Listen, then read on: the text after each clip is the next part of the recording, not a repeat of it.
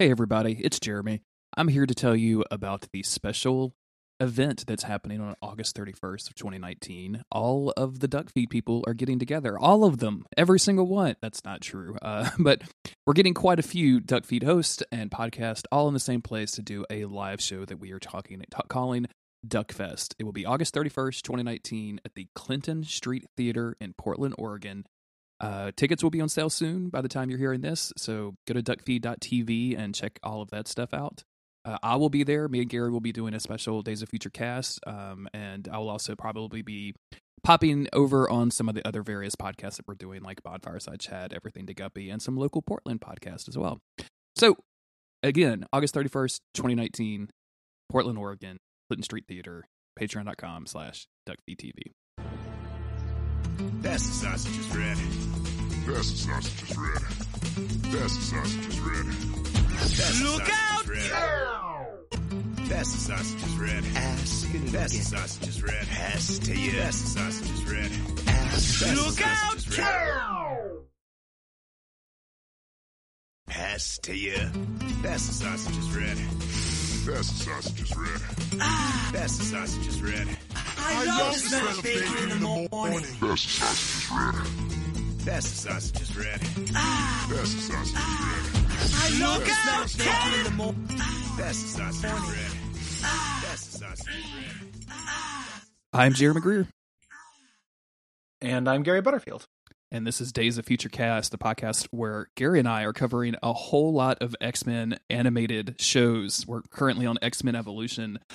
Gary, how are you today, sir? I'm good. I'm happy to be in teen time. Teenage time. We're in teen time. You could not pay It's me teenage time. enough money to go back to my teenage years. Like, there's no... I mean, I guess maybe, like, once you get into the millions of dollars, I'd be like, okay, if I have the same knowledge, but, like, I don't want to relive high school. Like, I don't want to go through all that bullshit again. You don't want to time quake it. You don't want to, like, go through and not be able to make any, changes. But if you just like, Days of Future Pasted yourself, like Wolverine back into the past, and you're a teenager, I think that would actually be pretty slick. Because, like, in some ways it would be shitty, like, high school. But I'd also be like, oh, wait, I don't actually have to do this. I'll just not go. I have a problem with all of these hypotheticals, which is that I'm what seems like in the minority of having a really good relationship and a wife that I love. So, like, any stuff that I change in my life would just be negatively impacting my current life, and I'm like, I'll just leave it alone. I'm good. Like, there were some shitty years in there, sure, but it led me to this, and I'm happy. So, yeah, I think like the I can see. I mean, like, I'm happy with my life now too, but I just don't know how much the miserable part contributed to that. I'm also extremely horny for more life. Like, me in the Dark Gift. Like, I don't want to die. So, like, anything that makes me, die less soon is good to me. Even though I say that, but then of course, because everyone operates on a fucking Wishmaster principle. Like, when I went back to high school, I'd be like, oh great, like I'm gonna try to live life as its fullest, and then immediately Dead Man's Curve. Yep. Just immediately, where's my Gary B? Just I'd be last kissed. Good old cock instantly. coming to grind you in the wheel just because you try to make an opportunity for yourself, right? Yeah, 100%. That's the thing with, I've talked about this on a couple of shows now, but that whole, like, going back in time to kill Hitler. Mm-hmm. And people are like, oh, like, you shouldn't do it because we don't know what will happen. I'm like, well, yeah, the Holocaust might not happen, though. Like, why not risk it? Like, fuck, man. Like, yes, it might suck, but also, Holocaust, you fucking idiots. Like, it's a really big deal. It's probably worth the risk. 6 million lives. Like, maybe we could consider 6 million people. Yeah. Like, the genocide, Like, just this whole, like, oh, we don't know what would happen. Yeah, I know. But, like, you don't think that's a good gamble? Like, you don't think the Holocaust is a good gamble? Yeah, I'd fucking smother Hitler in the crib. Fuck it. Guy's a real jerk. Hey, this is not a Binding of Isaac podcast. We cannot talk about killing babies for 45 minutes. Yeah. And biting each other's toenails, Babies which killing, is what I'm pretty please. sure I heard on that podcast at one point. We do not bite each other. I think that Will bites his own toenails, and I am disgusted. Please get that relationship correct. That is so disgusting. Because that's several steps from me biting his fucking toenails, which how dare you? And also, like, so please get it right as far as the disgusting habits. All I do is pick my nose and fart with impunity. Those are the disgusting things I do at home. I So. hearing Will say that out loud with his mouth on a podcast, I like stared at my radio in disgust and was like, did I get like a special private feed and this is not going out to the public? Yeah. Because there's no way he said this out loud with his mouth on a podcast that goes out to dozens, if not hundreds of people. Have you listened to the session that Brayton subbed in for me? Mm-hmm.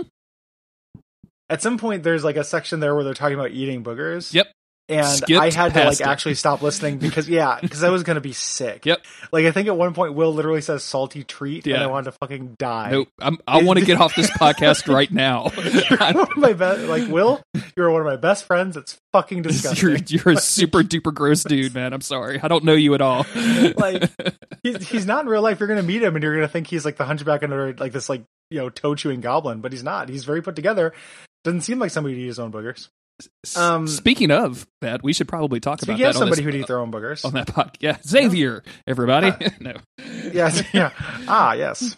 Delicious. A salty treat. How are you doing, Jeremy? I'm doing very well. I'm excited to be able to get to meet Will Hughes, your co-host on Everything to Dumpy, because you guys are planning Let's talk about it. Duck Fest. Yeah. For a long time, I think you guys were trying to get together the idea of a convention or some sort of group activity to get listeners and you guys in the same place at the same time. And it's finally coming to a fruition of a full day of podcasting. A full day. We went for Fest rather than Con. Con was the original plan, but the spaces that we could rent were too expensive. So instead we went with a theater. We're going to the stage. Duck Feed on stage. So we got a theater, a movie theater we're renting out. That also does like stage productions. It's where like play festivals and where Rocky Horror is every week. It's like this old Portland art theater.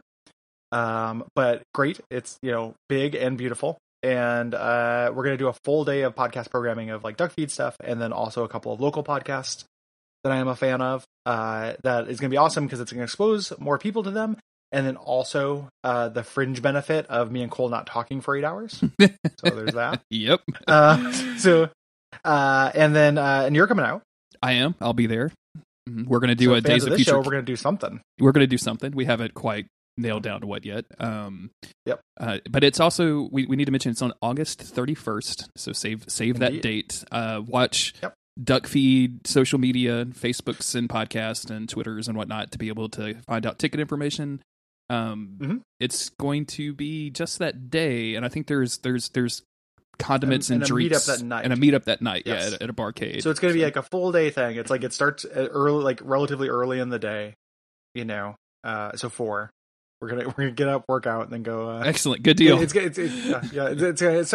like a full day, and then we're gonna do a meetup at a barcade that is like after a whole day of. It's like a walk, like a long walk though. Like so, after a full day of sitting, people can of course take lifts and stuff, but I'm probably planning to walk. Go to this very excellent barcade nearby, and have some drinks, and they have food and stuff, and they have arcade games, and just hang out and do kind of a big meetup. Yeah. Afterwards. Get so it's gonna be shit-faced with my bros. Get shit-faced after like a whole day of being like dehydrated and stressed. I'm looking forward to throwing a whole bunch of whiskey into that. And then I have nothing on Sunday. Pretty great. Yeah. I'm gonna sleep. It's gonna be really fun though, and we've wanted to do it for a very long time, and I'm really excited because it seems like it's happening. Hopefully, this is a direct result of people who, if you listen, if you're a patron, this is why this is happening. Like the Patreon was doing so well. We're not doing this to make money. Like we will lose money on this between theater rental and flying people out and hotel and stuff, and that's great. Like we're not doing it for that. We just want to have like kind of a party. We're doing it as a celebration. So if we continue to do well and everything, like we will continue to do these, and they won't be locked to Portland. A couple people have been like, "Oh, like why Portland?" And it's like, well, because 4 people who are on Duck Feed shows live here. So that's 4 less flights and 4 fewer hotel rooms that we have to rent, which is what makes it feasible. Wait, you that's like, and Will and Brayton and Will, Nick. Brayton and Nick. Yeah. Okay. Sorry. Yeah. So then it ends up with if all 4 of us came out, and all 4 of us wouldn't have to come out, but if all 4 of us came out, that's an extra like $3 or $4 grand, like with hotels and stuff, like $3 grand. It's expensive. So airfare in this country is no joke. And Don't I know? Because I sat down at a bar with and it took me about 3 beers to figure out the perfect flight to get to and from Portland from the various airports that are within driving distance of me, and be, just relatively considerate with my time and energy and effort and the budget. Yeah, so, yeah. It was a fucking the balance mess. It is absolutely a mess. Yeah, but it's going to be, it's real cool to get everybody in one place. And I think it'll be really, really fun. We're planning on doing a little bit of some cross-pollination stuff. So I didn't talk about this, but whatever me and Cole decide to do for Bonfireside Chat, we'd like you to join us for that. Oh, wouldn't this be a bad time for me to turn that down? Yeah, you're no. No, I was contracted to do 45 minutes a day as a Futurecast, and the rest of the time I'm going to go check out Portland without you boners. So I'm going to get out of the smelly theater and go walk into some nature. Yeah, exactly. So, we're gonna do some kind of cross pollination. Awesome. I think we're gonna see if Will wants to do Abject Suffering with us again and stuff like that. So we're gonna kind of try to do some mix ups, and it should be very fun. And just keep watch that space. It won't be too long before we have tickets available, because I know we keep telling people to save the date. If you're planning on traveling, it is safe. The theater is confirmed. Mm-hmm. However, since we don't have tickets up, some people might feel a little nervous about that. We will have tickets soon. Yeah. So I am assuring you, the 31st, bearing somebody dying, right? And not things me. are outside of our control. If I die, if Jeremy dies, the show goes on. That would still happen. But the first annual Jeremy Greer Memorial Duck Fest.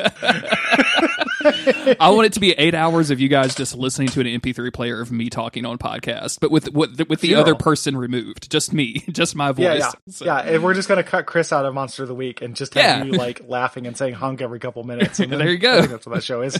And then that's it. You nailed it. Yeah. Actually, man, I'm just thinking about that. If anybody did die, that would make this really tough. It would be such a huge bummer. Because I want the energy to be really fun and everything. But if we had to have the clip show with pictures of Nick with Candle in the Wind or something like that, it would really kill the momentum. If it's me, just so you know, don't use Candle in the Wind. I would much prefer November Rain. So just to get that out there. I think November, you got big November Rain energy. To honor your people, don't we have to do the Saints Go Marching In? No, I'm okay. I'm not that big. I'm not that big of a football fan, so no worries. Okay. Let's talk about. So everyone come to that. Yes. Let us talk about X-Men Evolution. Mm-hmm. We're talking about 2 episodes today, episodes 5 and 6. First one is Mutant Crush, directed by Frank Power and written by Catherine Lawrence. A large mutant boy, Fred Blob Dukes, enrolls in Bayville High. Large mutant boy, Fred Blob Dukes. All that together is very good. Large mutant boy, Fred Blob Dukes. Enrolls in Bayville High. It is soon apparent that Fred has many issues to deal with, including his powers and his feelings about Jean. That is true. Yes. This episode takes a fucking turn, though. I was not expecting this to turn into mutant misery, but this it does. Blob gets super serious super fast on Jean, to the point where you're like, oh, this is why you're a super villain, because you don't have any boundaries or control. No, yeah, this is one of these things too where I think that something that is going to be an issue this season, I was thinking about with these 2 episodes, is the idea that, by putting the kids in the same school and having the Brotherhood, the Hellions kids together, I think we're supposed to think that these kids are being corrupted, by Mystique and Magneto. But there's a lot of them people are jerks to them, but they're huge assholes. Yeah, and they're playing this nice guy card with Jean again in the space of 2 episodes. We just had Avalanche. I was about to bring up Avalanche because I'm just going to steal the test scores. Ha. No, wait, I'm going to destroy this entire school and everybody inside of it because this chick turned me down. Excuse me? Well, yeah, and fucking nice guying Jean and Blob nice guys are too. There's lots of nice guying going on. And I'm not saying that doesn't happen. I think it just kind of fucks up the sympathy that I think we're supposed to have for some of these characters because they seem just really shitty. This Blob story is what if people were jerks to a jerk? Yeah. Because he's a huge asshole. He's not, very sympathetic in this. And he's a huge, sensitive asshole. He's a large, sensitive mutant boy asshole. So put that in your porn tags for Because I'm looking for sensitive boy asshole, please. The Oh, you left Yeah, out that's- mutant. Sorry. You Yeah, now have yeah. 1 million search results. Uh-oh. no, it's an ocean of starfish.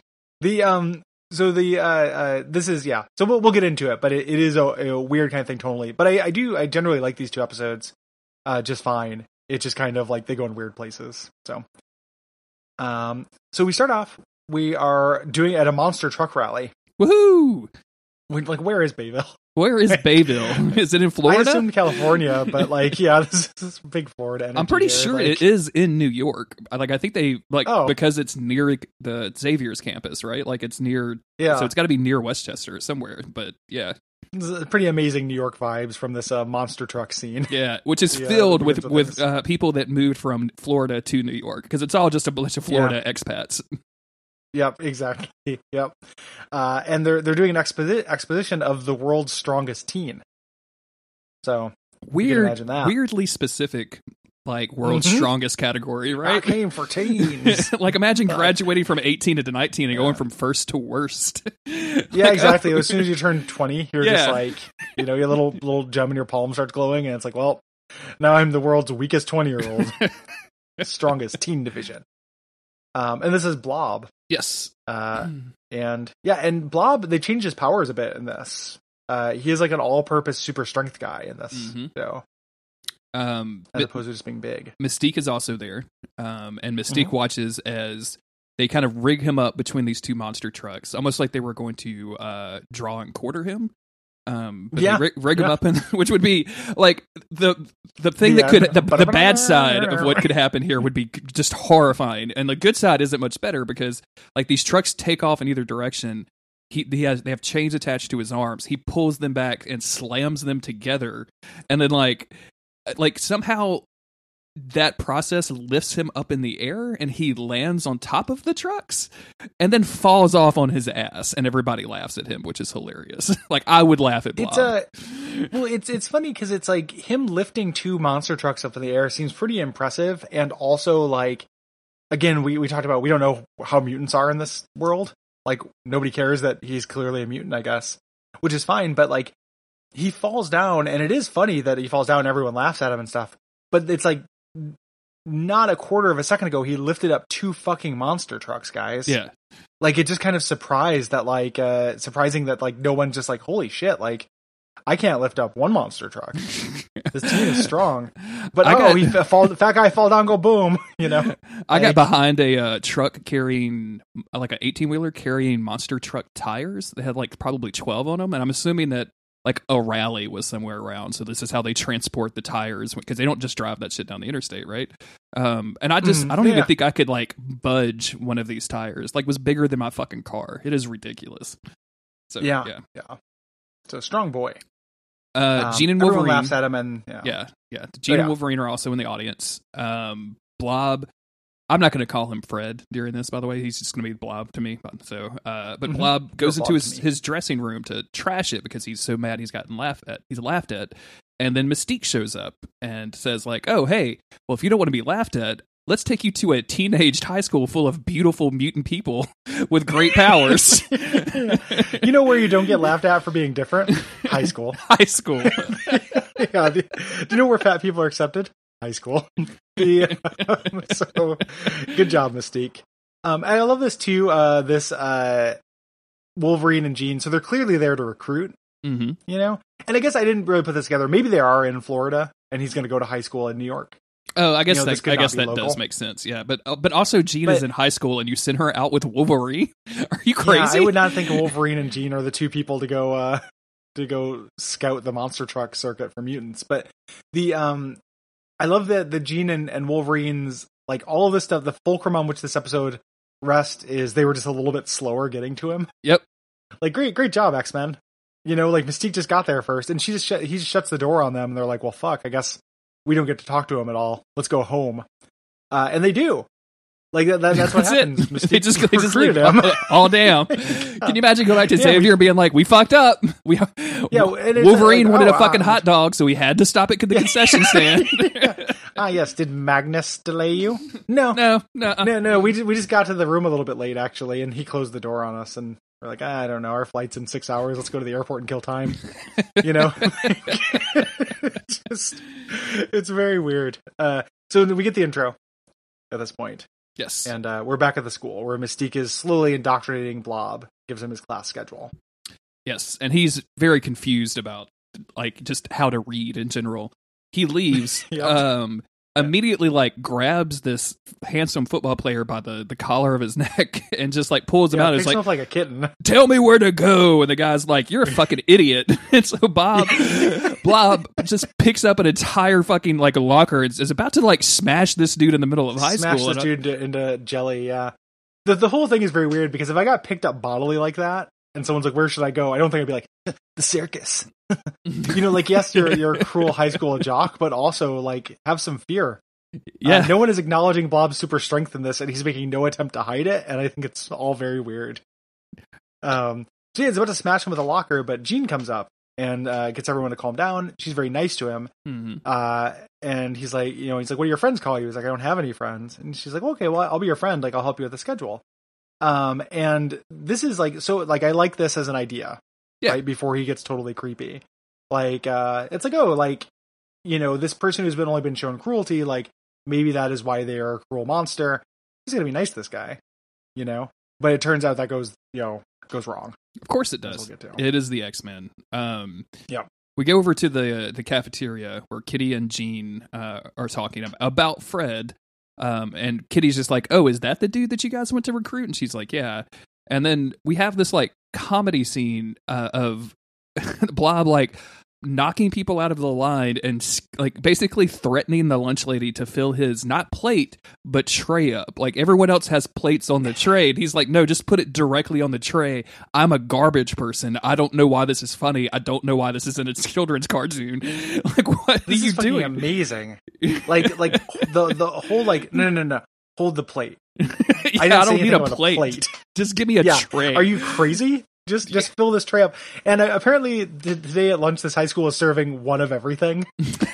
Because at first it just starts off with like colored slop, but there's hamburgers and hot dogs and pizzas and donuts on there. It's just like, get one of every menu item there.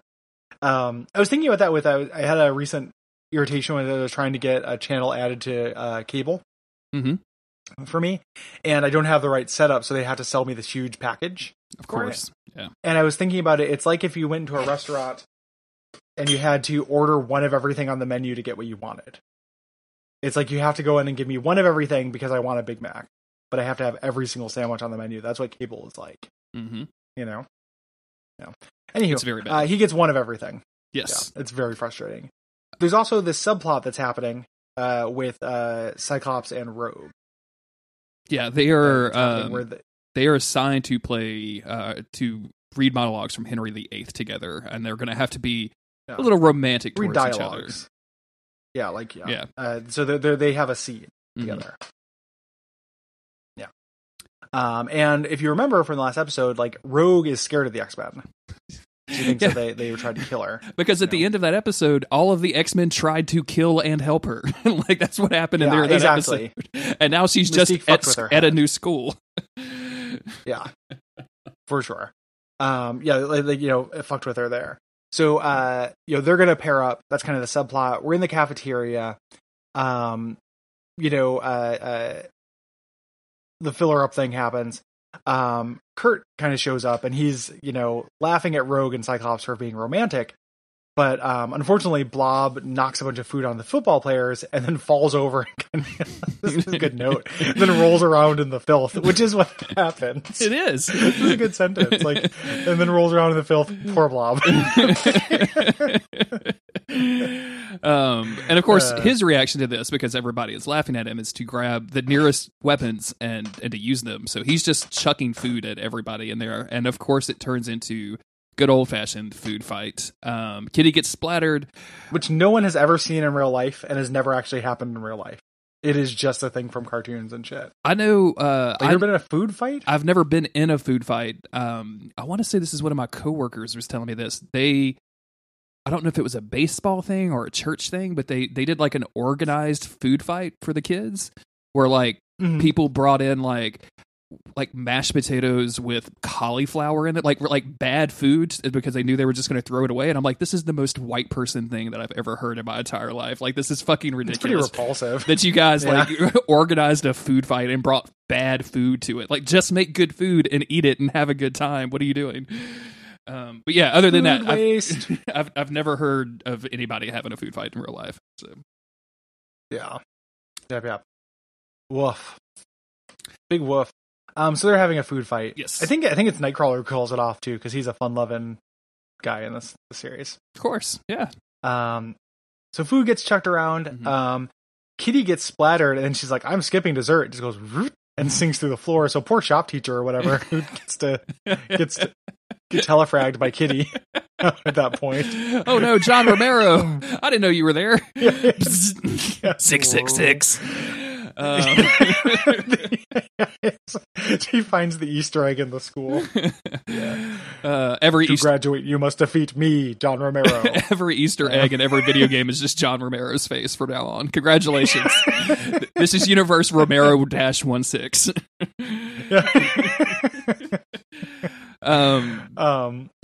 Jean tries to calm Fred down, and he's not really listening to reason, picks up a giant table and is about to smash her with it. Psych blasts that, but Jean tells them kind of both to back off, and eventually Fred like calms down, and Cyclops leaves, and Rogue is leaving with him, and basically saying like, wow, you guys really take care of each other, huh? Like, you guys really, you were really doing it well. And like, which is kind of a good moment up until the point that Mystique interrupts and is like, you guys need to get away from each other right now. Get the fuck out of here. Cause she doesn't want these two people bonding. So. No, which makes sense. Yeah. There. Jean and Fred, or excuse me, Blob, continue to talk, and Jean does the X-Men pitch, right? Like she says, hey, you don't have to be afraid of your powers. I got training. You know, you could come get training. Like, look what I can do. And she like picks up a chair and just destroys it. And I'm like, well, you're not going to be class fucking president now. That's school property, home girl. Looks like somebody just got 20 demerits. Stay after school, write everything out. House Xavier loses 20 points. And I love Blob is not like, nobody is like woe mutant in the show. I need to get over expecting it. Mm-hmm. You know, like just like anybody being like, oh, mutants, because that's not what the show is about. And I'm so used to X-Men being about that. And this is just like, you know, and it happens a lot in the next episode too. But Blob is just like, cool, you can really pound it. I'm like, well, hold up. Excuse For one, me? like, let's not use that word choice. And then like, second of all, like the fact that she can smash chairs good is what's impressing you about telekinesis. Well, you know? I mean, he has to. That's weird. He has to get up out of the chair to smash it. She could just do it with her mind. Yeah. So, yeah, exactly. Yeah, he has to hold it. So she's like, think about it. She leaves. He forgets his bag. She forgets her bag though. Blob picks it up and finds a picture of her and Cyclops and gets super mad. Gets a little bit like tears jelly. Cyclops out of it. Yeah, he's getting jealous. He steps on it. So we're setting up this whole thing where it's like the first time somebody shows you friendship, like it can just give you a lot of feelings. Like I get that, right? Like he misinterprets it. It's how he reacts to it that makes him like a psychopath who I cannot root for. Yeah, because up to this point, like you can feel a little sympathy for Blob. Like he's being pulled out of his home in Florida to put in this school with a bunch of very attractive mutant people, and now he's kind of on the low end of the totem pole because he's constantly kind of fucking up. And here's this one woman that's like just being friendly to him. But to him, that's so different than what he's normally used to. And then, of course, this next scene happens where he's literally waiting for her outside school and tries to ask her out on a date. And she's like, actually, I'm kind of busy. I'm sorry, like maybe another time, and tries to walk off. And he literally starts like grabbing her and like pulling her along and demanding that she go out with him and like drags her over to a construction site, which is like, okay, guys, what is happening at this school? Did Avalanche go here? Is that? I mean, that could actually be literally it. Like they're rebuilding from Avalanche. Not to get all bonfireside chat with it, but like the regardless of which, this is gross. You can't force someone to go out with you. This is where you lose sympathy. Like even if you're a kid and it's just like, I don't know, man, like you don't do that. So he's being very gross. He's just like, and he's really being rough with her. Like he's got her like little forearm in his entire fist because he's huge, and he's just like yanking her around. So he's holding her and she's trying to throw things at him. throw like bricks and shit at him. Until eventually he knocks this dumpster into a scaffolding and the whole thing crashes down. He protects her from this, like, which is like it's supposed to be redemptive or whatever, but it's not. And this whole time, like, I thought this too. You have that like Jean forgets she has powers. I think that this is just supposed to be her not good at them, because she takes a long time to use them, and I keep thinking like, oh, why doesn't Jean just like rip this guy apart molecule by molecule? Like, why doesn't Jean fly away? Yeah, exactly. You know, like, just unmake this person. It's one thing. I mean, we're going to talk about it at length, like way later. But one thing in the Dark Phoenix movie I liked is when like Jean eventually gets tough and is just like literally unmaking people. Yeah, because she's the most powerful X-Man. Like, she's incredible, right? And I like it when she cuts loose in media. And this is before that. I think we're going to do some kind of Phoenix arc or something like that, and then she'll eventually get powerful. Here, she's just kind of a weak telekinetic. So she gets knocked out. She gets hit in the head with a brick. Mm-hmm. And she wakes up chained in Blob's fucking weird, where he lives by himself? Where is this? Yeah. Where is this? What accommodations did Mystique give to Blob? I mean, like, we have a joke on Monster of the Week where they always end up in wet pipe factories because that's just like the background that it looks in. Yeah. And it's very much like that. It's like, oh, here's like random construction site. Here's broken brick factory for the X-Men to hang out in. And it's very much like, oh yeah, it's just a place. Who cares? But he's got her like tied down into a chair and he's prepared dinner. And it's so gross and so bad. Like, what are you doing, Blob? And then she tries to call Xavier, and I really thought that, because the way this is set up is she calls Xavier, we switch over to Xavier, and then he just ignores her phone call, like her mental phone call for like 30 minutes. Voicemail, please. Yeah, but it's just they wanted to do a weird time thing and show off this. So we actually go back 5 minutes, and it's really strange. But it's very weird. I just thought he was ignoring her, like, oh yeah, Jean's in trouble, but I've got to supervise this physical exertion real quick. We'll talk later. He's and also Xavier sounds a lot like Bane to me in these episodes. Yeah, like, you mentioned that. A little bit of the like, you know, the yes, like he's got a little bit of Sean Connery in there now. Mm-hmm. That's like crept in, so he's like turned into Bane voice, and I think that's very great. Weird.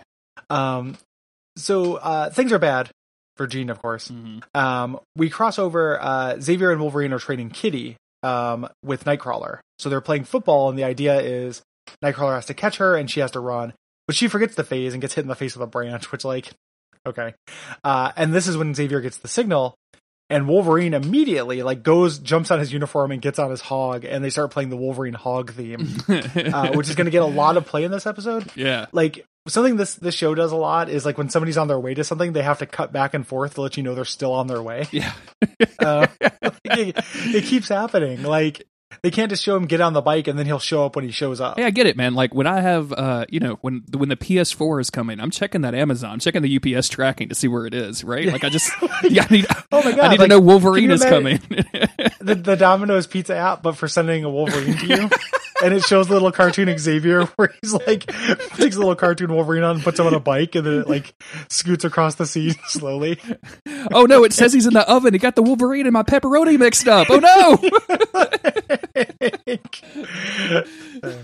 I need to call. I need to call Derek, my pizza specialist or my pizza artist or whatever they call it on their fucking website. Yeah, the pizza specialist. There's one of my all-time favorite tweets. Is somebody, I mean, not to be the repeat tweet guy, but I'm very much him, and I've always been, is that, where, like, somebody, like, did a Photoshop, and the tweet was just like, uh-oh, this ain't good, and it showed the Domino's pizza guy, and it was like, your pizza being prepared by John, the guy who fucks pizzas, and it just showed, like, the smiling cartoon chef. Uh-oh, this ain't good. So yeah, Wolverine. Xavier gets the signal. Wolverine jumps on his hog and cuts off. Rogue and Cyclops are practicing their lines, and Rogue kind of starts to have this like emotional moment with Cyclops of like, you know, I wish I could connect to people like you seem to be able to connect to Jean. But you know what happens when I touch people and things like that, and I was like, oh, this is really sweet. Like, I'm going to really enjoy this emotional process of her coming over to the X-Men side. And then Nightcrawler shows up and it's like, gotta go, I need him, bye. Poof. Yeah, we gotta go. Gene emergency. Poof. And she even calls him out, like she's very annoyed by him during this. Like, I can't remember what she says about it. But she's just like, oh, that guy. And she's sad. Wolverine continues to, it keeps going kind of back and forth. Like, we're not doing all of these cuts, but it goes back and forth between kind of showing Jean waking up in wherever this is and Wolverine on his way. I forgot. I forgot to mention this. I like when this note, yeah. When Kirk comes to get Scott, he's like, "Beam me up, Scott." He's like, "Will do, Cap." Like, they do like a weird little like Star Trek like role play session, and I hope they do that all of the time, because how sweet and pure is it to think about like Cyclops and Kirk just vegging out to some Next Generation and getting real into. I'm That's Picard real good. this week. I can't remember that. I'm Riker this week. I was Riker last week. You got to be Riker this week. Like arguing with each other who gets to be who, right? Be amazing. Professor X just constantly in the background winking. Like, perhaps I'll play Picard. Wink, wink, wink, wink. Like, yes, you think you can play Picard. So, Wolverine he's wearing his helmet because he has to make sure he protects his mutant skull. Yeah. I mean, because he's also forgotten that he has healing powers, like most mutants do on the show. So, and he Xavier can't exactly find her exactly, just the general area. So Wolverine's on his way to kind of sniff it out. Mm-hmm.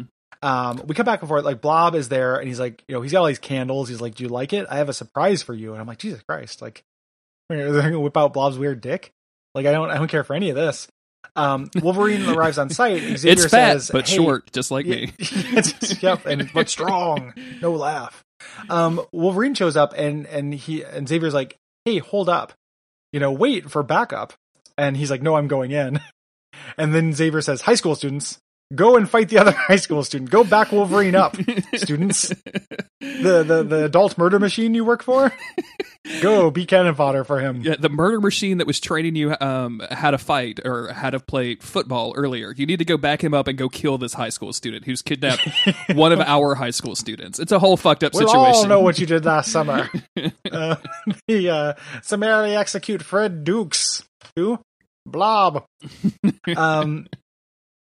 So Wolverine shows up and starts fighting Blob, which actually he's like trying to like suffocate him and stuff. It's like, fun little Wolverine fight. Yeah. So Blob pins him, and Jean is trying to escape. Jean, finally her powers kind of kick in, and she's like peeling off the rebar or whatever that Blob tied around her chair. Mm-hmm. And Cyclops shows up and goes, "If you fucking hurt her," and then zaps. I will fucking kill your motherfucking goddamn ass. Fucking kill you. Yeah. Will unbirth you piece of shit. Listeners, special note: Cyclops' role was played by Samuel L. Jackson in this episode. They had to quit calling exactly. Yeah. Don't want any Xaviers on this goddamn plane. Xavier's on a plane. Yes, it's us. 1 million God, can you imagine being on a Xaviers. plane where every seat is filled by Xavier except for yours? Like, I would just be like, how can I put on my, like, that's when I'd want the Magneto helmet, because can you imagine being in that group text that they have going on in their brains?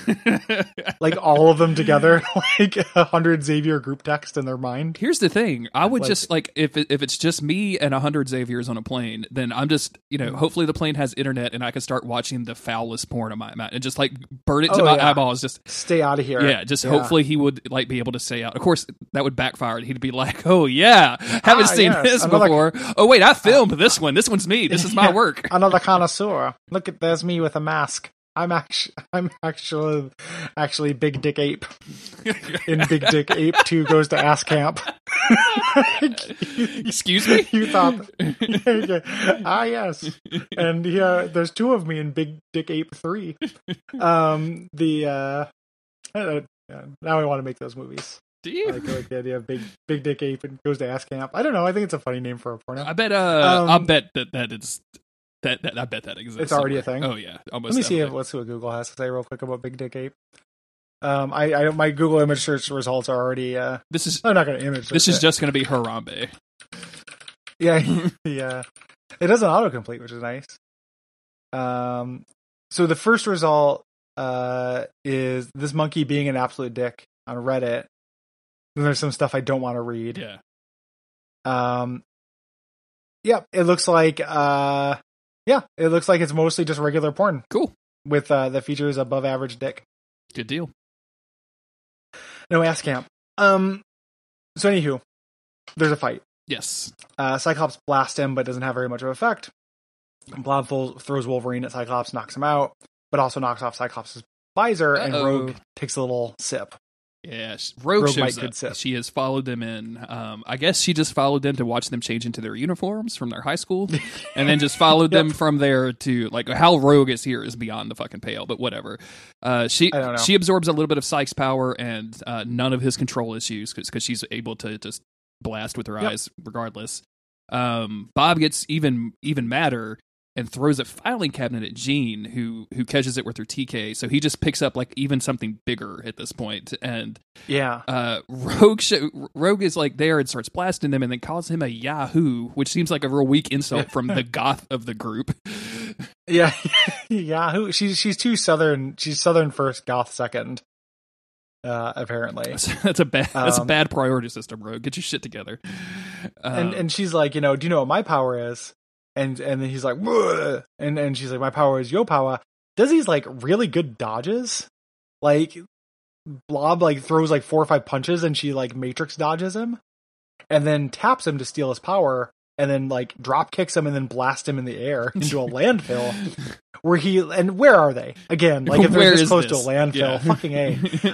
But he lands in this filth, which is what he loves to roll around in. Yep. And all these seagulls are walking around doing seagulls. He's like, stop laughing at me. And I'm like, this is, like, really a comedy beat for this, this weird misery, won't take no for an answer nice guy, Not all blobs, Gary. So, not all blobs. Not all blobs, apparently. Yeah, hashtag.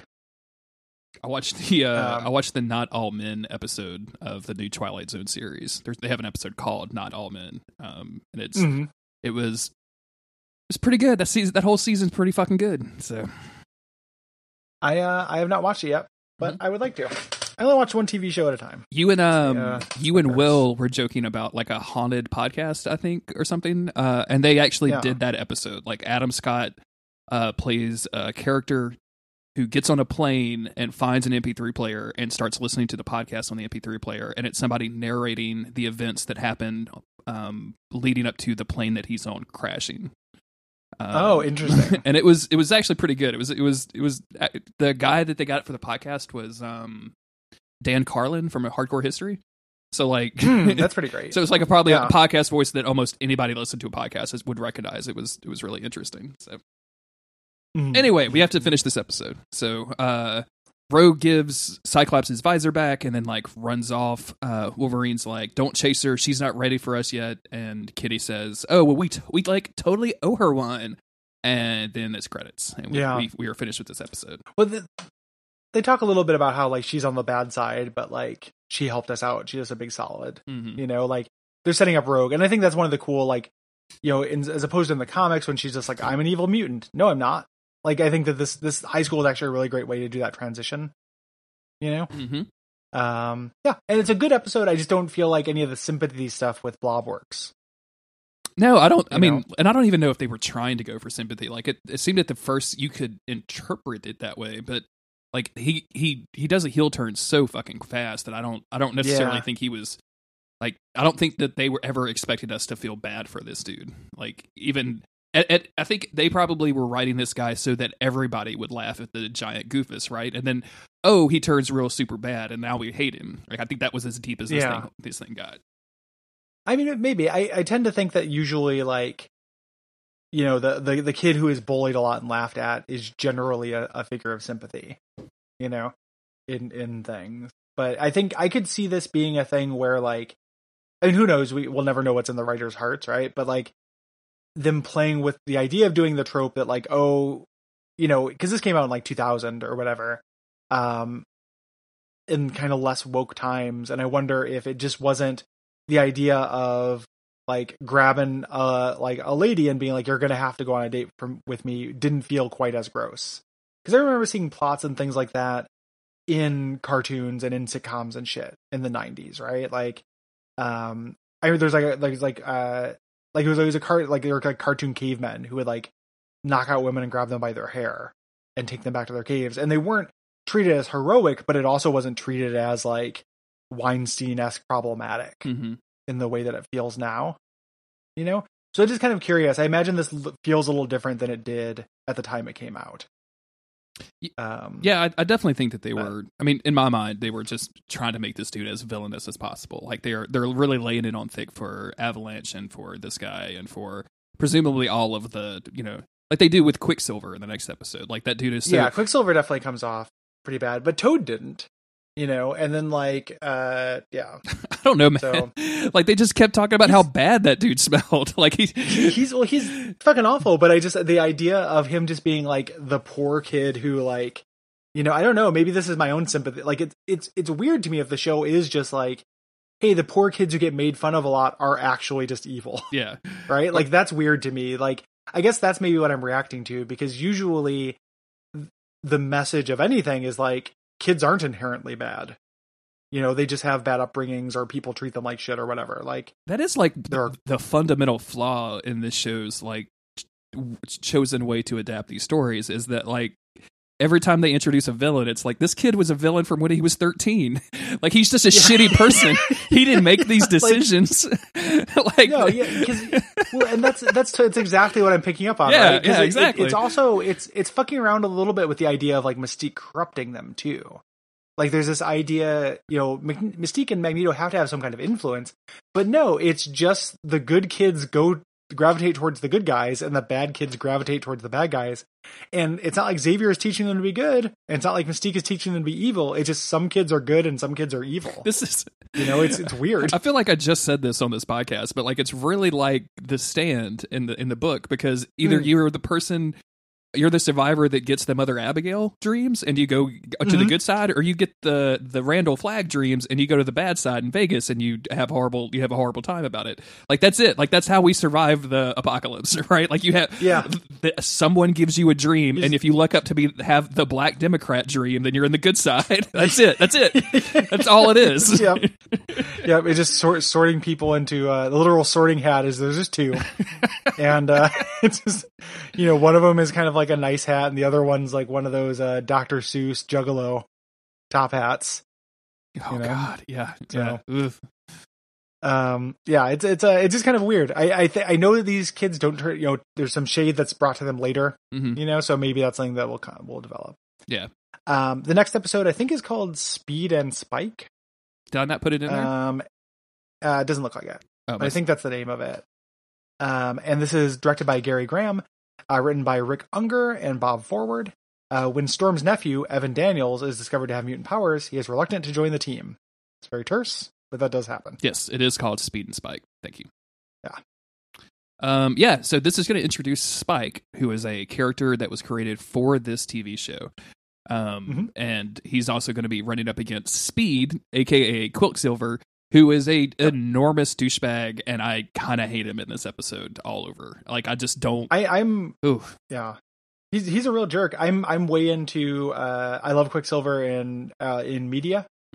Like I love Quicksilver in the comics and stuff. He's always supposed to be arrogant. I think they just make him too much of an asshole in this. Like the arrogance is there, which is a classic, but he's supposed to be kind of haughty. And there's no haughtiness in this, I think. Yeah, and he's kind of the issue. And they're definitely like villain coding him pretty rough even from the very beginning. So like we know that he's not going to end up on the good guy team because he's doing all of the bad stuff. We start out at a high school basketball game. I have a note in here for the music playing. I didn't pull a sample. I might try to do that, but it's like very bad Fresh Prince of Bel-Air music almost. Like it's like that kind of like, hey, we've got some white people on some 808s. Let's make a beat, everybody. And it's not the cool white guys that have been listening to this one since they were 13. Like it's all of the white guys that have been. It's Brian Wilson trying to make a rap to make a throwback. Like it's that guy's producer. So we can get John Bryan to come here and do some hip hop, and that's what we got. Well, they have to establish it because they have to establish the urban flair because of basketball. Of course, they did that in the it's an urban sport. Do you remember the X-Men fighting game we covered for Abject Suffering when I guested on Abject Suffering? And that's like they were literally playing basketball on one level, and like they played the weird urban hip hop music, and I'm like, come on, guys, this is so ridiculous. Anyway, so we have one kid who misses a layup. Storm is in the crowd and she's getting very excited about the game. She cheers on her nephew Evan, as he makes the last second shot, and we go into slow motion. He gets knocked over, and as the ball drops, go real quick. Yeah. Can we talk, because they did this in the last episode? Can we talk about the slow-mo effects in this and how they suck really badly? It's very bad. It's like the frame rate is dipping. Mm-hmm. Is what it seems like. Like it turns into this weird like slideshow effect when they do slow mo. Like they just cut frames. Yeah. So it just becomes unanimated, and it does not look good. It's very bad looking. Yeah. I just like it happened in the last episode too, kind of randomly. Here though, it makes sense because it's a dramatic moment. Yes, the game-winning shot as the ball drops through the net. We call that a brick. No, we don't. What do they call that? A goal? What's a brick in basketball? Do you know? Is that where if you're throwing up bricks, does that mean you're missing the goal? Certainly do not recall. Yeah. How many goals are in a basketball court, Gary? Let's see. I don't. This is us getting into some real. So people who think that just me and Cole who don't know sports, this is great because people are going to be. I mean, I guess soccer, but like if because sometimes people get actually legitimately very mad at me and Cole about sports stuff. Oh, really? Which is very funny. Yeah, it usually happens on Epic Suffering, and they just like, usually if people are going to get mad at us, it's because we talk about politics or religion. But every once in a while, someone will be like, God, you guys got to fucking stop talking about sports. You don't know anything about it. And I'm like, we never claimed to. That's what makes it funny. When you get this as a comedy show, right? Like this is we're not trying to educate anybody about sports. I had the idea a long time ago for a podcast, which was just I would never do any research, and me and Cole would explain the rules of a sport. That's kind of what that's the bit that I was about to go into. Was asking you a bunch of questions about the rules of basketball and see if you even got close to any of them. I think there's 7 people on a team. Okay. I think that they don't really have positions. They just kind of run. Everybody tries to get into the. You're either on defense or on offense, and everybody's going for it. Okay. You can't touch each other. I tell you what, you keep going. I'm gonna stop you as soon as you get something right. Okay. You can't touch each other, right? No, there's contact. You can touch each other. You can touch. You touch each other. You get something right. Is it 2 points per goal? That's partially right because there is a 3-point line. So if you there's a 3-pointer you can do, and then you also get those free throws. Mm-hmm. Which are worth 1 point, right? That's true. And I'll get you that. I'll give you that one. Thank you. Mm-hmm. I did it. I was hoping that would go for a lot longer. No. I and then sometimes if one person is really bad, they become a horse once they spell it out. Yeah. That's that's on the streets. That's not professional. They don't let horse transformation happen on the NBA anymore. Yeah, nobody becomes an Equisapien. After the sorry to dunk on you, after the great horse stampede of 1996, when the entire team of the Chicago Bulls turned into horses, the entire created the Chicago Fire, not the soccer team, but the Great Chicago Fire, as all the Bulls turned into horses. Yep. Well, they used to be bulls. Basketball though, it's the game that everybody loves to throw the ball. So that's happening here. More important than him making the game-winning shot though is his power activates, which are bone spikes that come out, and this is fucking disgusting. Like nobody, like when Marrow, who has this power basically in the comics, does this stuff, they got a lot of use out of how it's disgusting. At one point later, Quicksilver just straight up touches one of these things, and I'm like, gross, dude. Yeah, absolutely. Like, why are you doing? And he scrapes across the floor. He like creates this huge groove in the floor, and nobody cares. I was like, oh, he's outed as a mutant. And again, I need to remember, no one cares about that in this show. Like, it's so weird to me to watch X-Men media where nobody cares that mutants are mutants in public. Every single time it happens, it's surprising to me. When we first started talking about doing this series, or I think even earlier than that, even when we were saying like, oh, like we may do this in the future, I was like, well, like I'm in an X-Men zone. Like I want to go and watch some of this and see if it's good. So somehow I watched this episode first. So this was my first exposure to Evolution, and seeing this part, I was very confused. I was like, why is nobody giving a shit that this dude just fucked up the basketball floor with spikes growing out of his arm? Like nobody seems to care. Like I expected Storm to like fill the place up with fog or some shit to hide his identity, distract everybody. Yeah. She's gonna strike the basketball goal with lightning and blow it or something. Like I just figured that there would be. Nobody gives a shit. So okay, I guess I don't either. They just implied Xavier just scooting along behind everybody, erasing their minds constantly. Again, we talked about Amnesia High before, but like that's basically what has to be happening. you know. So the he fucks up the floor, but everyone's just very happy that he got the shot. We get the intro thing, and they're in the locker room. The white-haired kid he's playing against, who is Quicksilver, confronts him and says, like, "Hey, I let you have that shot. I'm sick of hide my light under a bushel to make idiots like you look good." Yeah, and just I'm like, okay, you're a huge dick. Just to make a correction, he was on their right now. They're on the same team. Later, they'll be playing against each other. Oh yeah. So that's Quicksilver is jealous because this dude's getting all of the attention. Yeah, and he's the one who passed him the ball. Yeah. So he passed Spike the ball to make the goal. Storm shows up, and Storm just walked into the boys' locker room in this high school. Fuck it. I want to talk about that for a second too, because I don't understand. Dude, I'm from Africa. This might as well be a unisex bathroom, okay? Fuck all y'all.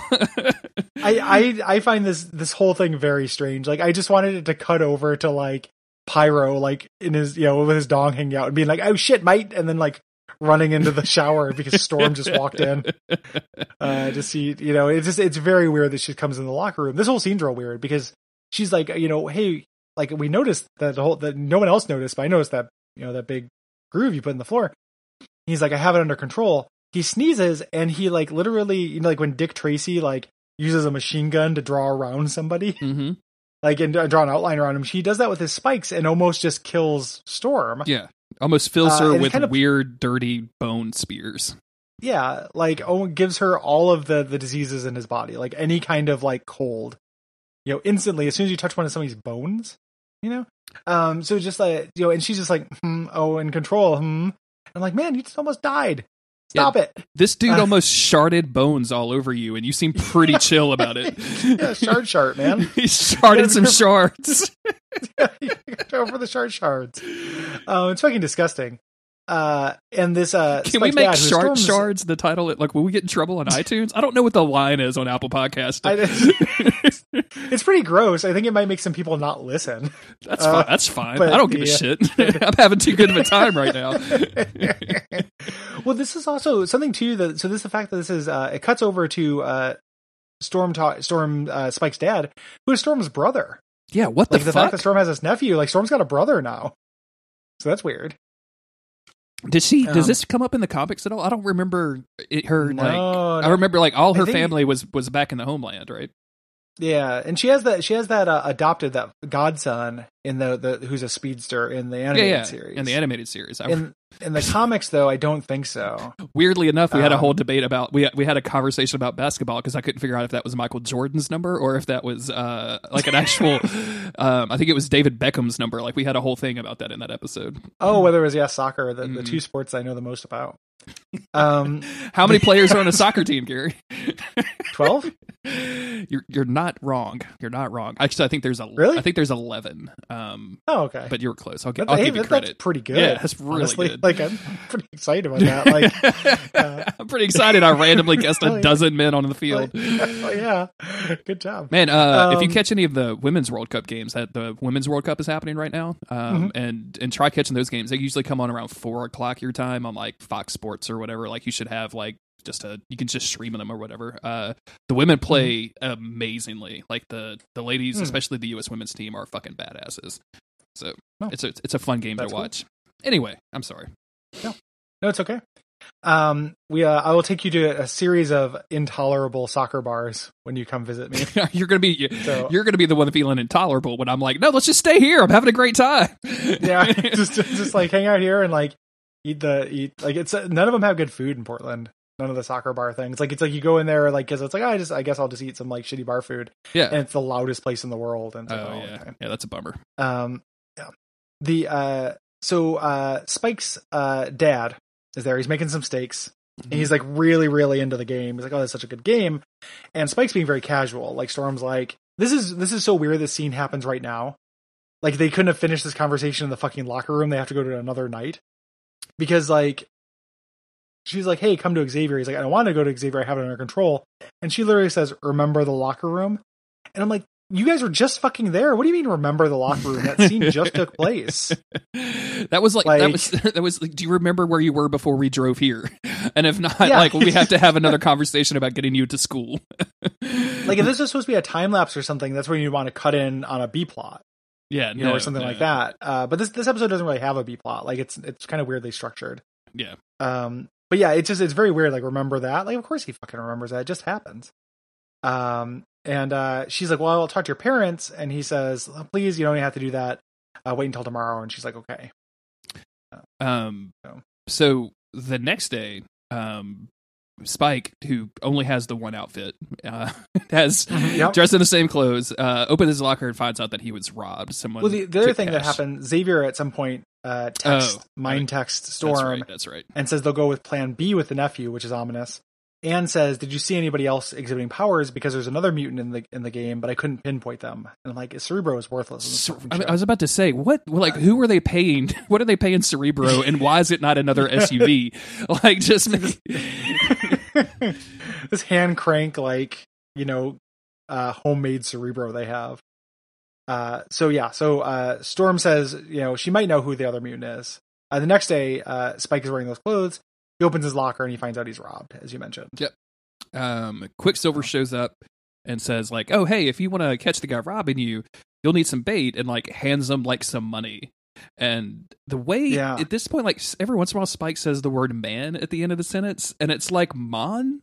Like it's almost like a weird Jamaican thing, but like Jamaica via Canada somehow. Like it's like trying to tell a Canadian. The rest of his accent is not is plain. Like he just sounds like just like a teenager. But like it's this weird emphasis on. Did you pick this up too, or am I just off in my own little world right now?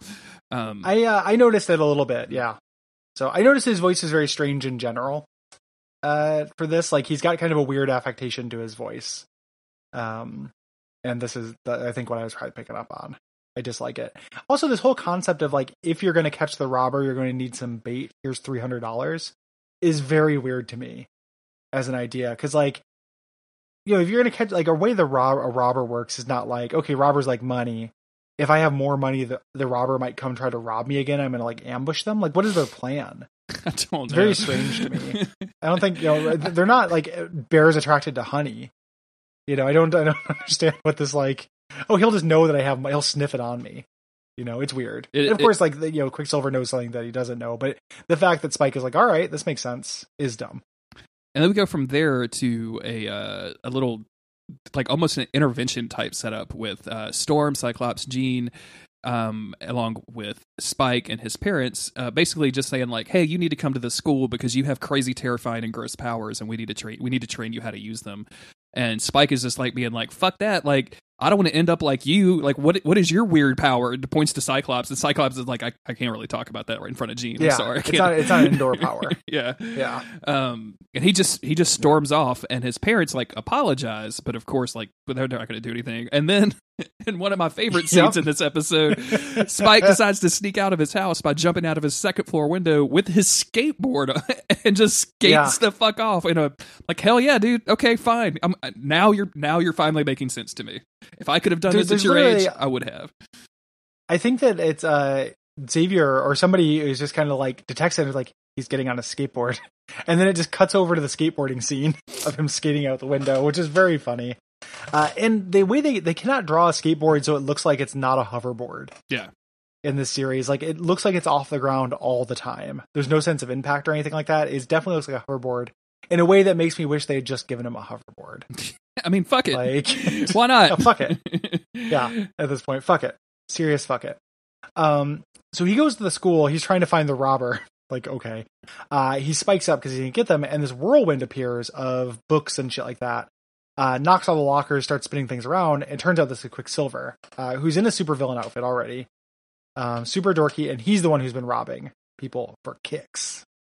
Yeah, man. I just like to rob because it makes me feel something inside. You know what I'm saying? Like a big man. Yeah.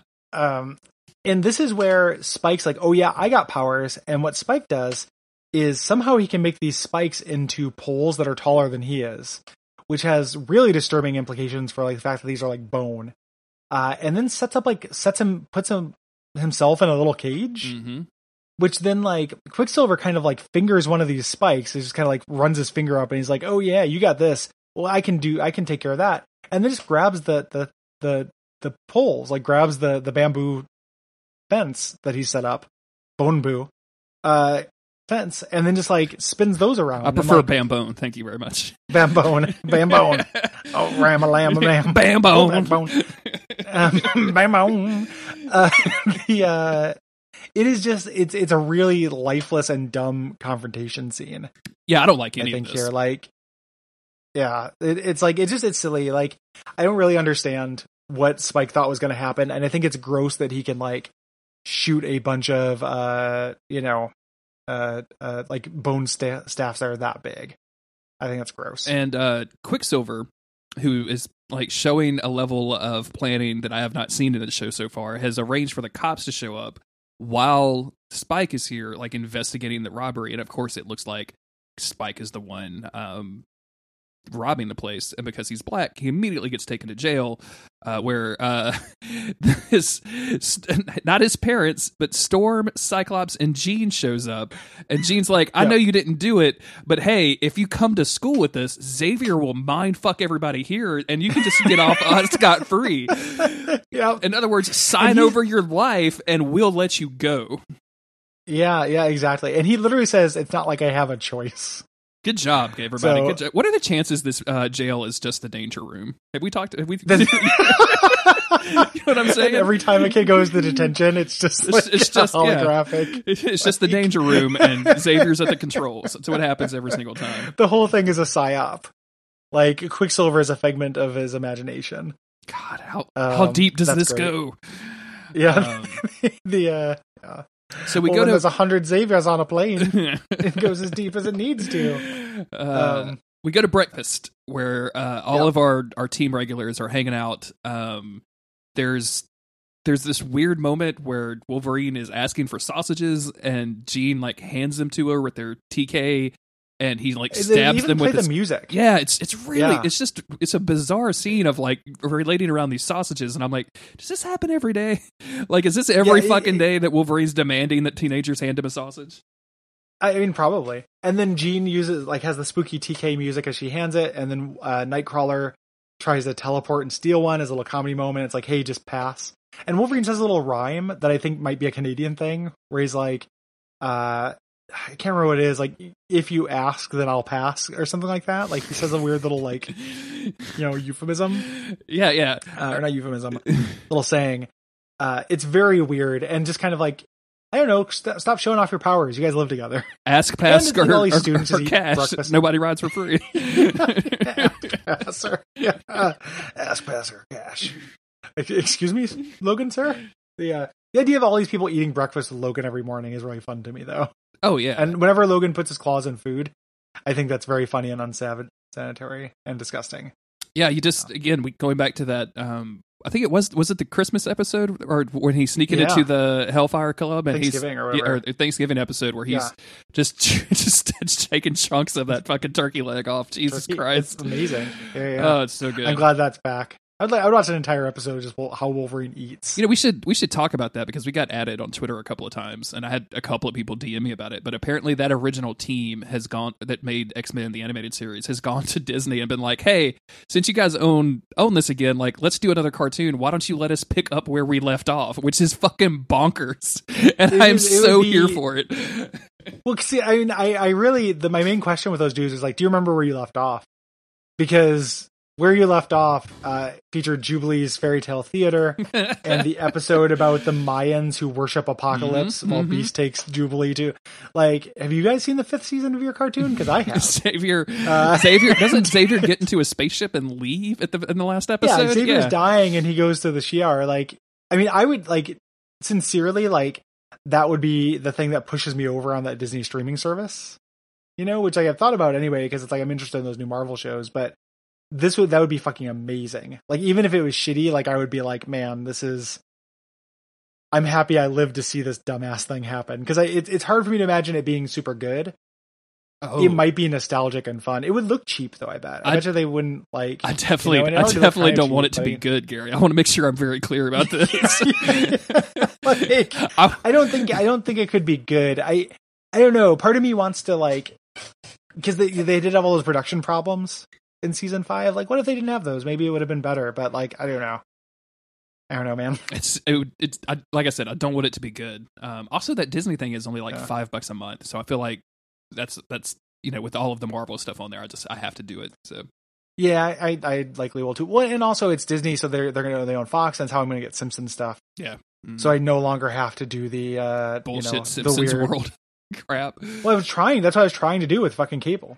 They're like, we can give you Business Blaster Plus for $130. I'm like, fuck your Business Blaster Plus. I don't need that. Like, you can increase your speeds. Like, my speeds are fucking fine. I want to watch one channel.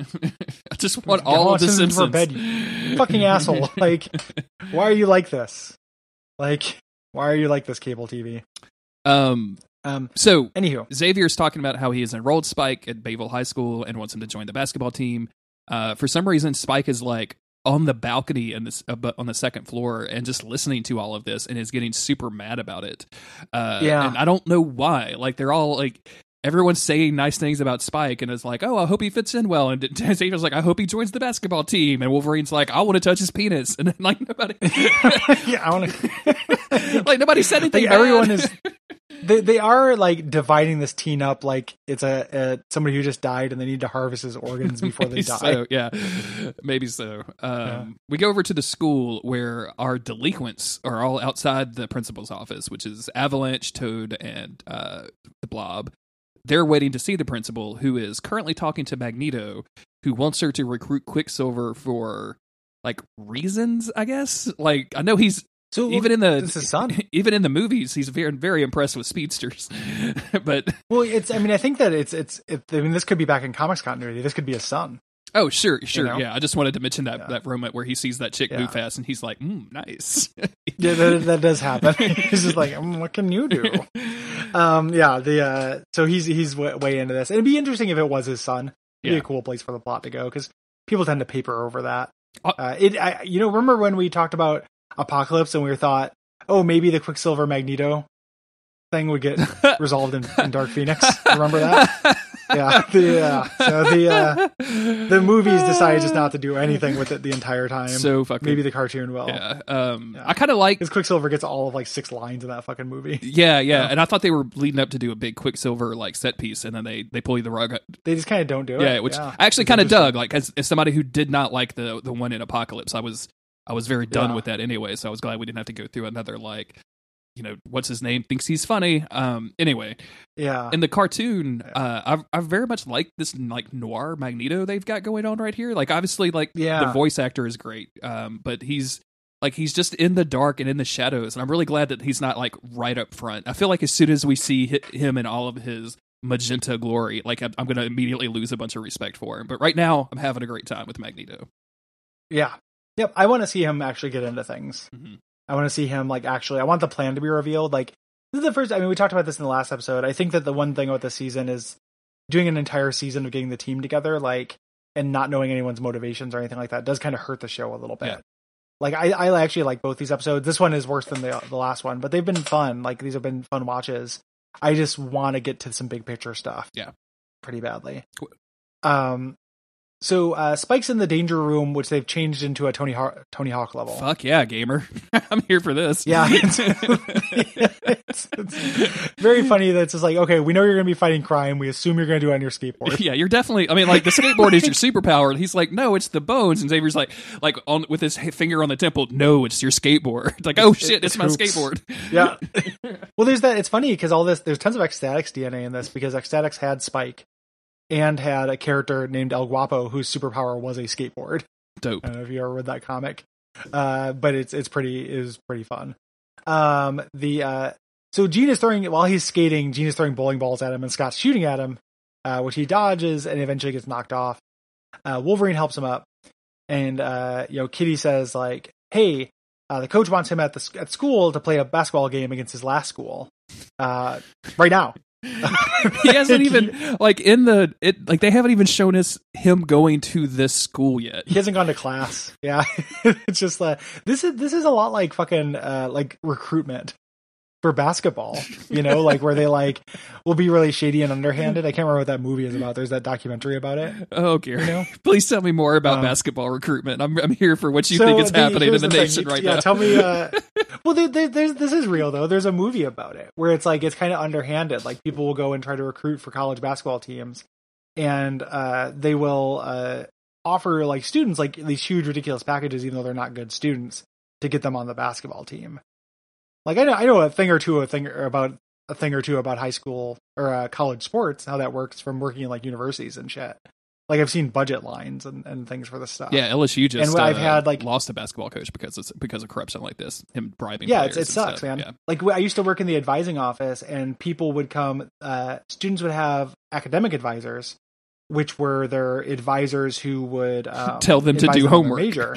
You should do all of your homework. Exactly. Would try to wear the student part, but they would also have an athletics advisor whose job, and I shit you not, like as far as I could tell, their only job was to come and plead with academic advisors to get them to like bypass classes and shit. It's like they had a professional like advocate to try to stop them from having to do schoolwork so they could play well on the sports team so the university got more money. Like it was pretty grotesque. Yeah. And that is what has happened here. That's what happened to Spike. And if you combine that, or anything, at least Spike gets paid in cars. Like a lot in the real world, these players don't get paid anything. So they get paid in like carpal tunnel syndrome and arthritis and like blowing out their knees at 23. Like you have to think about how fucked up it is that the NCAA is so committed to not paying these kids and to not giving them any money that they're like, yeah, we're just not going to let EA do a game about it. Like that was one of the most successful franchises of all time. Like it was a sports game that people would buy every year because it was exciting. They did a good job with it. And they were like, no, we're just going to leave millions of dollars on the table. We would rather not earn millions of dollars than allow these kids to earn a single dollar. Like it's super fucked up. Yeah. Super fucked. Anyway. It's so I know something about that. Don't front to me about like I know that part. I didn't have a chance to break in. I was going to ask if you knew any rules to bowling because Gene was throwing bowling balls at the guy, but we just ran past it. I know there's a turkey involved. Yep. Like a turkey thing happens. Yep, so that's correct. And 300 is the best game you can get. You can roll a perfect game. It's 300, and you have to get all strikes. And you go into a weird overtime. Like in basketball or in bowling ball. I'm going to stop you when you get something wrong, Gary. Keep going. Well, it's as opposed to getting right, I'm growing. I'm getting better. I think you get a bonus the way you get 300 points, even though because a strike is worth extra points. And once you get you do your 10 rounds or what have you of bowling, and if you do strikes the whole time, you get 3 little bonus rounds. Is that correct? Mm-hmm. I think that's correct. And then if you get all those, I don't know how it ends up adding up to 300 rather than 130. That's like the one thing I don't know. Well, I mean, because it's not like a strike is worth 30 points. You need to go to scoring school to really get into all the details of that. So we don't have time for that in this X-Men podcast. It's like one of those. Whenever those places they teach you how to be a tattoo artist, they also probably have scoring school. Yeah. It's bowling. It's bowling school. Yeah. It's tattoo artist school, and it's getting ordained as a minister. Like that's exactly. You can get a 3-for-1 special. One big in an unmarked building in the industrial district. So he has to go to an emergency basketball game. Outside, Spike and Quicksilver kind of talk trash about each other. And they get into a little bit of a fight. Quicksilver shows up or Cyclops shows up. Quicksilver throws him to the ground and he's like, yeah, I'm the one who trashed the school. Fuck it. Spike chases Quicksilver as he runs away, but has to stop to do a basketball game. Like it's a little bit confusing here, the action. Well, they're coming out Quicksilver's of running the basketball game and he has to change into his X-Men uniform that he already has. It's really fucking weird when people show up with their uniforms or not. Yeah. And Quicksilver, when he's running down the street, blows a bunch of windows and flips a bunch of cars and shit. So, yeah. And Cyclops and Jean show up, and they are also in uniform. Again, high school basketball team wearing your X-Men uniform. Yeah. So, Yep. Quicksilver runs by again, and it's kind of like taunting them and being a sarcastic asshole. And Cyclops tells Jean, like, hey, he's not going to be able to run away if his feet aren't touching the ground. So, Jean lifts him in the air and tells Scott, like, oh, I'm not going to be able to hold this very long. And then Quicksilver says, hold on to this, baby. It's Twister time. which is the classic, as everybody knows, that's an X-Men fan. That's the classic Quicksilver catchphrase. Yeah. Yeah. Yep. It's his main thing. It was under every issue of X Factor. Yep. Like under the logo, it said, hold on to this baby. It's Twister time. And then when he actually had a baby with Crystal of the Inhumans, when the doctor pulled the baby out of Crystal, the doctor said, hold on to this baby. it's Twister time. And it was a nice little callback. He said it in like a sad voice. Quicksilver said, "Is the baby alive? I've had so many dead babies with this woman. What is happening to me? This is literal torture." It's Terrigen mist powers. Tell me if it's alive. Our genetics are so fucked up, Doctor. I told you not to fuck with me when this baby was delivered. I shouldn't have. That's why you don't have babies with Inhumans. It's the only reason we came to you. Don't mix. Otherwise, we just let Hank deliver it again. God, Jesus Christ. Yeah. But fucking Chuckles over there always joking about babies being dead. When I say it's Twister time, sir, it's the umbilical cord is twisted. I'm very sorry. Oh, no. I'm sorry for the joke. So the X-Men are about to be kind of blown away by Twister time, but Cyclops manages to hit Quicksilver out of the air, and Spike pins him against the wall with his disgusting organic bone spikes. Quicksilver's like, "Hey, you don't have proof that I robbed the joint." But Spike recorded him because it's like internal affairs now or something. Sure, why not? Okay. This catching the thief plot ended up actually being more important than you might think. And Quicksilver goes to jail, but is actually Magneto's danger room. Yes. And and he knows Magneto. And Magneto wants him to do a job for him, presumably clean his house under 5 minutes. They're very fast. Yeah, you get paid per hour, not per task. Maybe Magneto's kink is just watching people do things faster than normal people. Like, I wonder if he just has like a special VCR that when you fast forward it just shows people moving like you know how people listen to podcasts at 2 times the speed. Like maybe he just speeds up his porn and that's how he cranks one out every night. Yeah, he does like speed ASMR. Exactly. You know. Yes. Speak to me quickly, baby. yeah. I need you to fold these envelopes at super speed. Who's the pervert that's listening to ASMR podcasts and is like, "Dope, I need to get through these. I got to listen to them at 2 speed." Get through these things. Gotta find out what happens next. Yeah, I don't have time. I don't have time to listen to this and be calmly. Oh, Jesus. And Quicksilver agrees, and they end up leaving together. He opens the, he's the master of metal or whatever. He opens the jail. And then this great little Easter egg. I love this. Like they're at the mansion, they're doing pool time because I like how the cartoons tend to do this kind of thing where they would have those in the Claremont era. They'd have those like baseball issues, like where just hanging out. Yeah, you're talking about it in the comics. Yeah.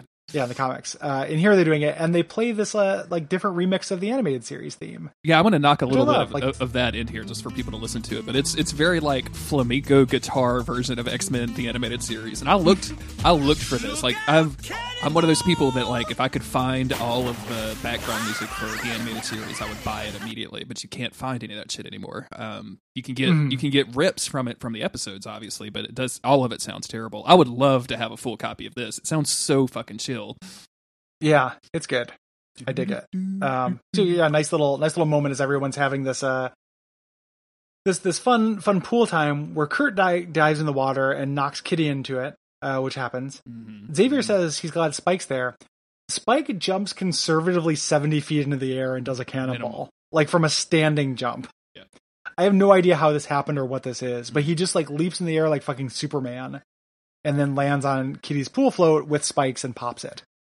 I mean, he says it's with Spike, but it could have been his big old donger that did it. You know what I'm saying? I mean, I didn't consider that, but you're right.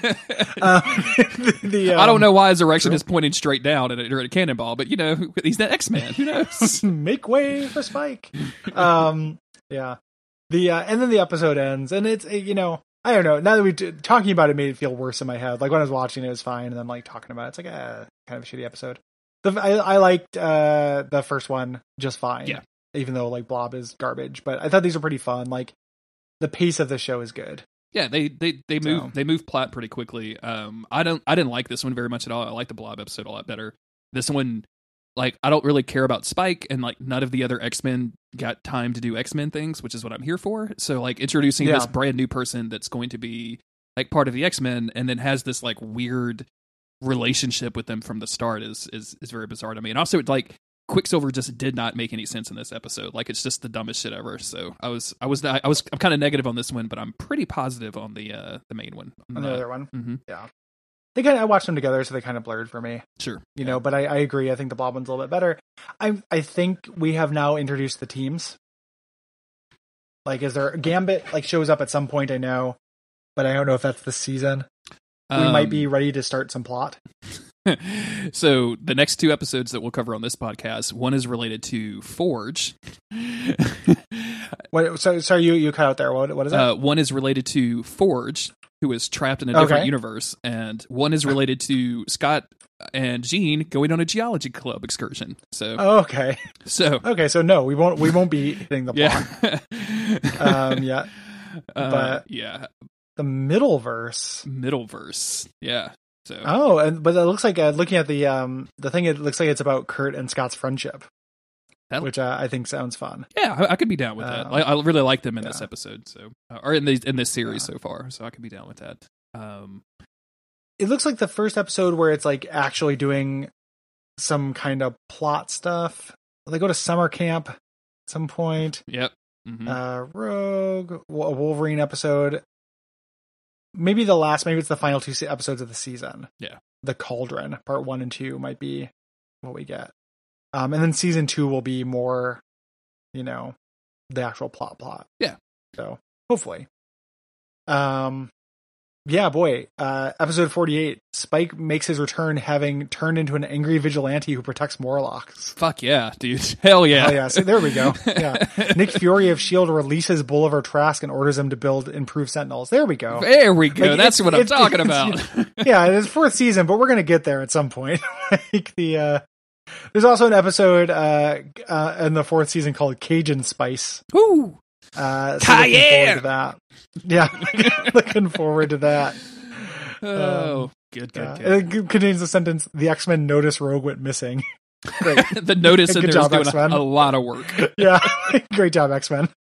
It's an X-Men emergency. If people like the show, what should they do, Jeremy? They should go to patreon.com/duckfeedtv and donate a little bit of cash and get some cool benefits, like episodes of podcast early. Depending on what tier you are, you can get access to the Slack channel. You can get access to the Bonfire Side chat rekindled with a bunch of cool stuff about Sekiro and various other brand new Souls likes. You can also get the opportunity to suggest stuff for Cole and Gary to cover. Just all kinds of good stuff is over there. So do that. If you can't do that, ratings and reviews go a long way, or even just telling all of your X-Men friends about this cool X-Men podcast. And don't tell them about any of the dirty stuff. Let them find that on its own and see. Because if they like it, you can trust them. If they come back to you and say, this is gross, exactly. They're secret Christians. Get out of here, secret Christians. Yeah, they're Skrulls. So if they show up and they're just like, hell yeah, like Spike popped an inner tube with his dick hole, then they're down. Yeah, they're down. And if they're just like, I didn't really get it. Like all they did was talk about teenager Wang and sports. And I'm like, well, I guess this isn't for you. Maybe you should try Jay and Miles Explain the X-Men. Yeah, just they seem very focused on the actual content that there's a more on topic version for sure. You should also come to DuckFest, August 31st. Mm-hmm. Save the date. Keep an eye out for tickets. We'd love to see you. Oh, and we will be there. This is the first time we've recorded. Can I plug something real quick? Would you mind? Of course you can. Me and Autumn have an ongoing podcast now. It's called Dead Blood Club. You can reach it at deadblood.club. You could go to iTunes or Google Play or wherever and type in Dead Blood Club. It's me and my wife Autumn, who you've heard on DuckFeed before. She's on Radio Free Midworld quite a bit. But she and I are covering the interview or the vampire series from Anne Rice. We're starting with Interview with the Vampire. And we're doing the books. We're going to cover related material. I'm going to try to get Gary on to do some comic book stuff because the comic book adaptation is, as you might imagine, pretty hilarious. But also, we're going to keep me in mind for that movie. Oh yeah, I have a lot of affection for Interview with a Vampire, the movie. Oh, not Queen of the Damned with Aaliyah? You're going to go with? I have not seen Queen of the Damned, but I'd be willing to watch it for you, dude. It's an experience. Let me tell you, the Queen of the Damned. It sounds like a ride. Like it is Queen of the Damned experience now at Universal Studios. But if you like me, that's going to be a podcast you like. And Autumn's way better than I am at everything. So come listen to that deadblood.club. Or just keep listening to this podcast and go to daysoffuturedast.com and send us your contact. No, don't send us your contact information. Send us your thoughts and feelings about X-Men Evolutions. And when we do our feedback episodes at the end of each season, we will read them out loud. And come to DuckFest and be good until you see us next time. And Umbasa. Fucking Basa.